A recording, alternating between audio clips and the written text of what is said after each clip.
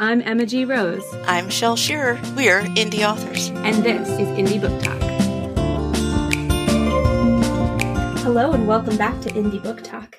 Today we have an amazingly exciting guest. Amelia Loken is the author of Unravel. And Unravel is an awesome book because it features a deaf main character who happens to be a princess and happens to be a lot of other cool things, but she's deaf. And Amelia can write about these things with a lot of empathy, I think, because she is hard of hearing and is a former sign language interpreter. So I'm thrilled to talk to Amelia about writing characters with disabilities. And Amelia, welcome to the show. Yay, welcome. Thank you. I'm so glad to be here. So for those that have followed us before, you might recognize her name because she was one of the brave souls who gave us a chapter to critique early on. It was this wonderful steampunk story, and I'm still very sad that that's not the book we're going to talk about today because I really want to read it. It is not done yet. I'm working on it, but it's not yet publishable. But I'm having so much fun writing it. So it will definitely get out into the world as soon as I can get it out there. Great. So I was looking at your website, and so I understand why you're writing the deaf character, but it sounds like you write for a variety of disabilities. So I think in the other one we were reading, the lady was blind, or definitely... She was low vision. So something that we would consider legally blind in that story. She does use a cane, and she uses a brailer to type out her notes for herself. But she is low vision where she has some vision, but it's blurry, and she's not able to see things as crisply as many of us do. And, many of us wear glasses, but even with, without our glasses, we can kind of see what we're doing, but she's low vision. That's the classification that is used. Great. But in this one that we're going to talk about today, she's kind of a self-saving princess. She's very much her own woman. Yes.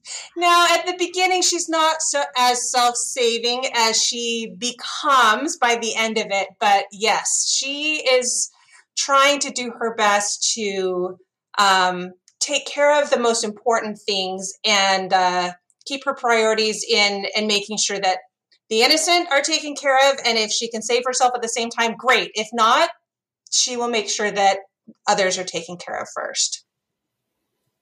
I love her. Everything I've seen about her on Instagram, I'm like dying to read this book, but it literally just came out and it's not in my hands yet. So what have you been reading on Instagram? Gemma's far more better at Instagram than I am, and that was a horrible grammatical sentence. But she is. She's been doing a lot of quotes from the book on Instagram and some beautiful visuals. And so I really feel like I kind of know this character, even though I haven't read the book yet. And granted, I'm biased because I had read that first chapter of the other story that we read and was super excited by it. So I immediately went and followed you and was waiting for the next thing. And got lucky because it hasn't been that long since we read that one. And now there's a book. Yay! I'm so glad that you are getting excited about Marguerite's story because I'm really excited to share with readers. I've had so much fun with her and Tice and the other characters in my head and this world that they inhabit. And I've just been chomping at the bit, ready to share it with readers. I just want to be able to have conversations about them and see other people excited about their story as much as I am. So are you getting a lot of feedback from your Instagram posts? I'm starting to get a few things back. It's only been out a week. Okay. But I have had some family members and some friends who've gotten their books in their hands, and they'll text message me or send me little things saying, oh, I'm at this point, or they've gone to the island, or I can't believe she did this, or what's going to happen because I know she doesn't want to do this thing, but it looks like she's going to do this thing. I'm like, yep, keep reading. Actually, one of the most fun things to do is been watching my husband because he wanted to know what was going on in the story I'd been writing. And a couple of years ago, I started reading to him. And so we would read half a chapter or a full chapter a night before we go to bed. And then we got about to the halfway mark. And then I was like, oh no, I really need to change the plot here. This isn't going to work. And he's like, well, tell me what happens. I'm like, well, I can't tell you what's going to happen because I'm going to have to change what's already happened. So you're just going to have to wait. So I went through this huge revision, and he's been waiting very, very patiently for me to tell him what happens. But I was doing edits and I was doing this and that. And so finally, when we went to our local bookstore and I was able to sign some copies a week and a half ago, and he's like, I'm buying the first copy. And so he had me personalize it, and he bought it, and he started reading while we were still in the bookstore. And I will come up to the bedroom, and he'll be there on the bed, and he'll be sprawled out, and he's got my book in his hand, and he's reading. And then I'll say, how's it going? He's like, oh my gosh, like, here's the thing that's happening, and I cannot believe this. And so do you think this is going to happen? I'm like, well, I guess we'll have to see, but I'll find him at the table. I'll find him in the easy chair, and he's got my book. So it's been so much fun watching him enjoy my story. So that's been great. You are too kind. I won't let my husband read anything I write. I just love the supportiveness of a partner who wants to read your stuff that badly. That's wonderful. It's been wonderful. Yeah. Let's talk a minute about Marguerite and why you chose to write a character who is deaf. Because I imagine that makes some things very challenging in your story, and not a lot of writers make that choice. So why did you?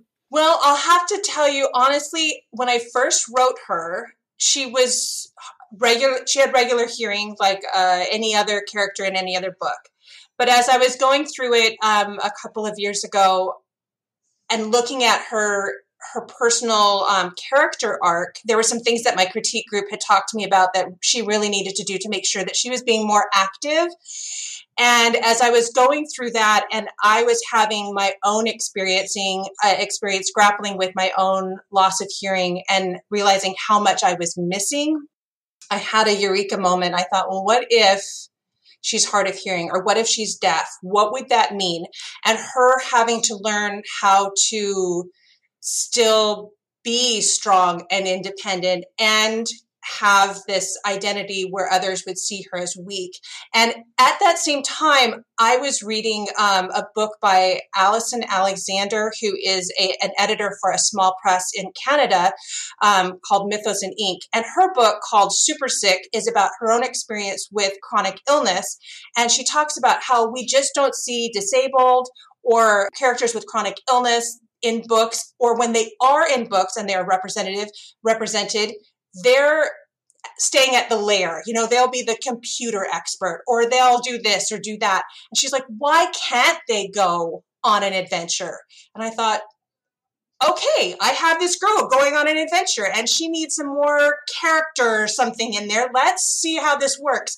And it was interesting as I went back and had to reverse engineer some things. There were huge chunks of dialogue I had to take out, or I had to figure out how I could make it work. If she needs to hear this for part of the plot or the story, how would she? How would she know?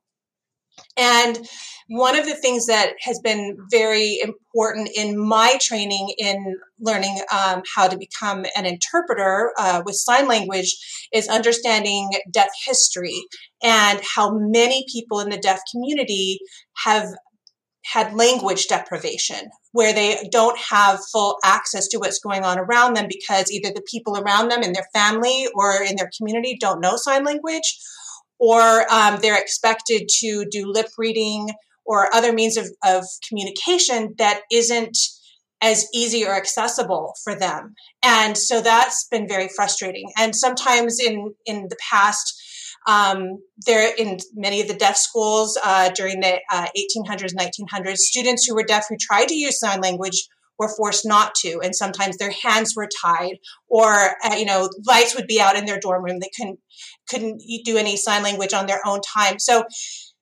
that kind of understanding about how many people that are deaf have experienced that kind of discrimination and language deprivation, I thought would be something that we could bring in and maybe generate some conversations later.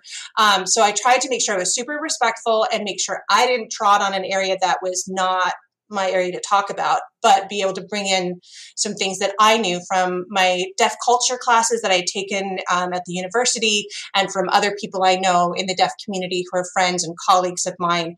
And so I got some other people to look at my manuscript to make sure I was taking care of things the right way and was representative in the way I needed to be. So it was a process. So what kind of things did you get feedback on for that at all, that they thought you might need to change? Or in general, it was mostly good because I had that university background in the training. But there were sometimes in ways that I presented situations are like, I don't think she would be able to know what was going on here. Or sometimes in the sign language, I had it more ASL, American Sign Language, where in the story, I'm just presenting the communication that's happening as a sign language, because there's many sign languages around the world. So I wanted to be sure that I didn't have an actual ASL sign in there, but that I could do something that was generally understandable. So whether you're in Australia using Auslan Sign Language, or if you're in Germany or wherever, the sign language, it doesn't matter what the specifics are. It matters that there's hands are being used. So in cases where, like, you'd read in a regular novel where it says, he said, she said, I have parts where there's signing going on. He signed, or she signed, or his hands were moving. And I talk about his expression, or like an eyebrow twitch that has to do with something to give an extra meaning, because in sign language, it's not just what's on the hands, it's what's in, your eyebrows and your face and your mouth. They're non-manual parts of the vocabulary and parts of the meaning that's going into the grammar there. That is challenging. It's a lot to think about. And there were parts where in the dialogue, I knew that, if someone's turning away, I oftentimes can't understand what they're saying. So I have parts where someone turns away and you have a sentence with an ellipse, ... What's the rest of it? Well, if she doesn't know, the reader can't know because it's first person point of view. Okay. And then there's other points where she's watching and she's trying to understand, but she's catching a part of a phrase, and then there's some ellipses, and then more phrase, and then some ellipses, and then another phrase and ellipses, and she's trying to figure out how they all go together. And sometimes I had to drop some important information, or sometimes I kept important information in there and I dropped, the articles like the ands, the thes, and things. And so, because when I'm dealing in situations where I don't understand everything that's being said, I'm watching facial expression, I'm watching lip movement, I'm watching the head nodding or shaking, and I'm filling in gaps of what's being said. And I didn't realize how much I was filling in gaps until actually this January. I've been going back to school to get my master's degree in public administration for my regular day job. And for 2 semesters that I was doing it during the pandemic, we've had Zoom classes, and I could adjust my headphones and the volume, and I could see everyone's faces. And so I was getting a lot of information that way. But this semester, we're all in person and everyone's wearing masks. Oh, and I was missing so much information. So in the first week of class, I drove home and I was so exhausted, and I was the cognitive load of trying to fill in those gaps, especially with a lot of information that was new, or with vocabulary that was new, because they're both new classes with topics that I wasn't familiar with, because you're in grad school, you're supposed to learn stuff you don't know. So I would be listening and watching and trying to figure out what was going on. And there was so much I was missing. And these classes, both of them were collaborative. So the professor's not doing a lecture, he's asking for input. So someone would say something, I had to turn around, and someone would be talking, but because of masks, I couldn't see who was talking. Finally, when I figured out from body movement who was saying something, it would be moving on to the next person. And so I was trying to figure out, it was like a puzzle, but you don't have the picture on the box, and just, trying to stick all those pieces together. So I went to the Disability Resource Center. It was kind of humbling. It was definitely a new step for me. And I said, I can't understand everything in class enough that I need some kind of help. And we talked about getting a transcription service, but the microphone would be on the professor, not on anyone else in class.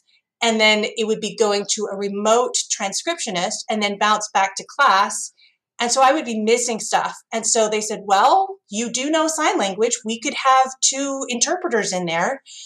And that's what I ended up doing. And there was a lot of feelings because I still have a lot of internalized ableism, even though I've had years of training with this. For me to be in the seat of the disabled person, quote unquote, and watching the interpreters when I used to be the helper, when I used to be the bridge, and now I'm the one needing help and I need access and I need accommodation. That was really something that my brain had to wrestle with and my emotions had to wrestle with. And I think I'm still working through it, even though after that first class, when I was driving home, I was laughing. I was singing in the car after that first night in class, having my interpreters there. There were people I knew, people that were colleagues of mine a couple of years ago. And now they were serving me. And I still have some complex feelings about that, but being able to understand everything that was going on in class was amazing. So that was really helpful for me. So that's a very long answer to your short question, but I tried to make sure that we had those gaps in there so that we could see how much Marguerite has to fill in order to understand what's going on and be able to take control of her life and her destiny. Now, does Marguerite have any help? Does she have an interpreter or other supportive people who can help her to understand? That's a really good question. So at the very beginning of the story, she has some magical hearing aids that are through some magical hair combs, silver hair combs she wears in her head. And I had so much fun with these. I modeled them after bone conduction hearing aids that are something that are used in the world, not as often as the over-the-ear ones that you see most people wear, but it goes through the bone. And so having these hair combs up against her scalp would help bring that sound through, but they don't work super well. And so at about the 25% mark, she's able to meet some people who have sign language as a natural part of their life. And she finds out that this is a language that's been available to her, but has been kept from her. And so as she learns sign language with this community that uses sign language as much as speaking, there's other people who learn it as well. And so in some other places throughout the book, in some locations, she has access to other people who sign. And sometimes it's her roommate, sometimes it's her friend, sometimes it's just in the school that she's at. And there are other times when she doesn't have anything. There are times when her hearing aids, what work as hearing aids, are taken from her. And there are times when she's got some access, sometimes it's poor access, and sometimes there's no access. And so we get to see how Marguerite deals with those varying levels of accessibility and how frustrating that is and how she rises to the challenge. I am so excited about this book. Once we get this book, are we anticipating a book 2? Or is there a series? What have we got here? I have a book 2 outlined, but at this point I don't have a contract on it. Press that I'm with is a small press. And so it's in my contract that it's very possible to do a book 2. But we kind of were holding off until this baby got born. And now that the baby is born, we're going to talk about that some more. And I'm really hoping that the readers will let me know how much they like it so that I can have a little something in my back pocket when I go to the publishers and say, readers would really like to know more about what happens in this story, because what I would love to do is have some of the secondary characters. What I have planned out is some of the secondary characters have their own stories and build on Marguerite's story until it comes to a natural conclusion. But I can't say any more than that. Fine. But you mentioned on your website that this book took years because you were honing it and perfecting it. We're going to have more of an 8-month book for book 2? Or That's a good question. So I have an outline already done. I have a bunch of it already in chunks. So it would be a much faster process. And really, a lot of the process that went into book 1 was I was still learning the craft. I think that was a lot of it. I was still learning. I had a great critique group. I went to writing conferences. I was learning some good stuff that they have available online, et cetera. There's a lot of resources out there. But I would, have my work critiqued and I'd get it back. And I was still learning. I feel like I've got a much better grasp of what I need to do. And I'm noticing in other books that I'm writing now, that my process is a lot quicker. So I think that it would definitely happen at a much faster rate than the original did. And I think I also needed to figure out how I'm going to do that with managing my other responsibilities. When I was writing Unravel, I was literally a full-time student, and all of my children were in elementary school and middle school at the time. So I was juggling a lot, Yeah. And now my kids are older and they're a lot more self-sufficient, and I am doing grad school, but I'm getting close to the end. So I'm hoping that in a year or two, I'll have a lot less on my plate and I can focus a lot more on the writing that I'm longing to do. So tell us, if people want to keep track of your next book, or, tell you what's amazing about this book and how they cannot wait for the sequel, where can they find you online? They can find me with the handle at Amelia Loken, and that's AMELIA LOKEN. And that's on Instagram, on Twitter, and on TikTok. I'm trying out the whole TikTok thing now, having fun with it.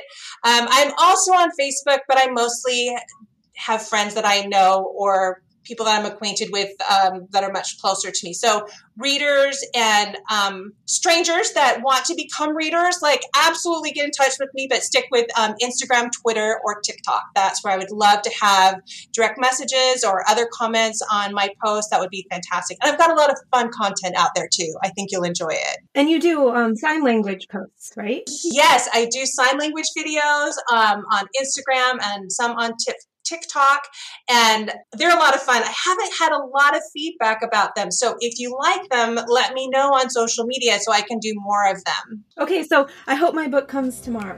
If it didn't come today. I hope so too.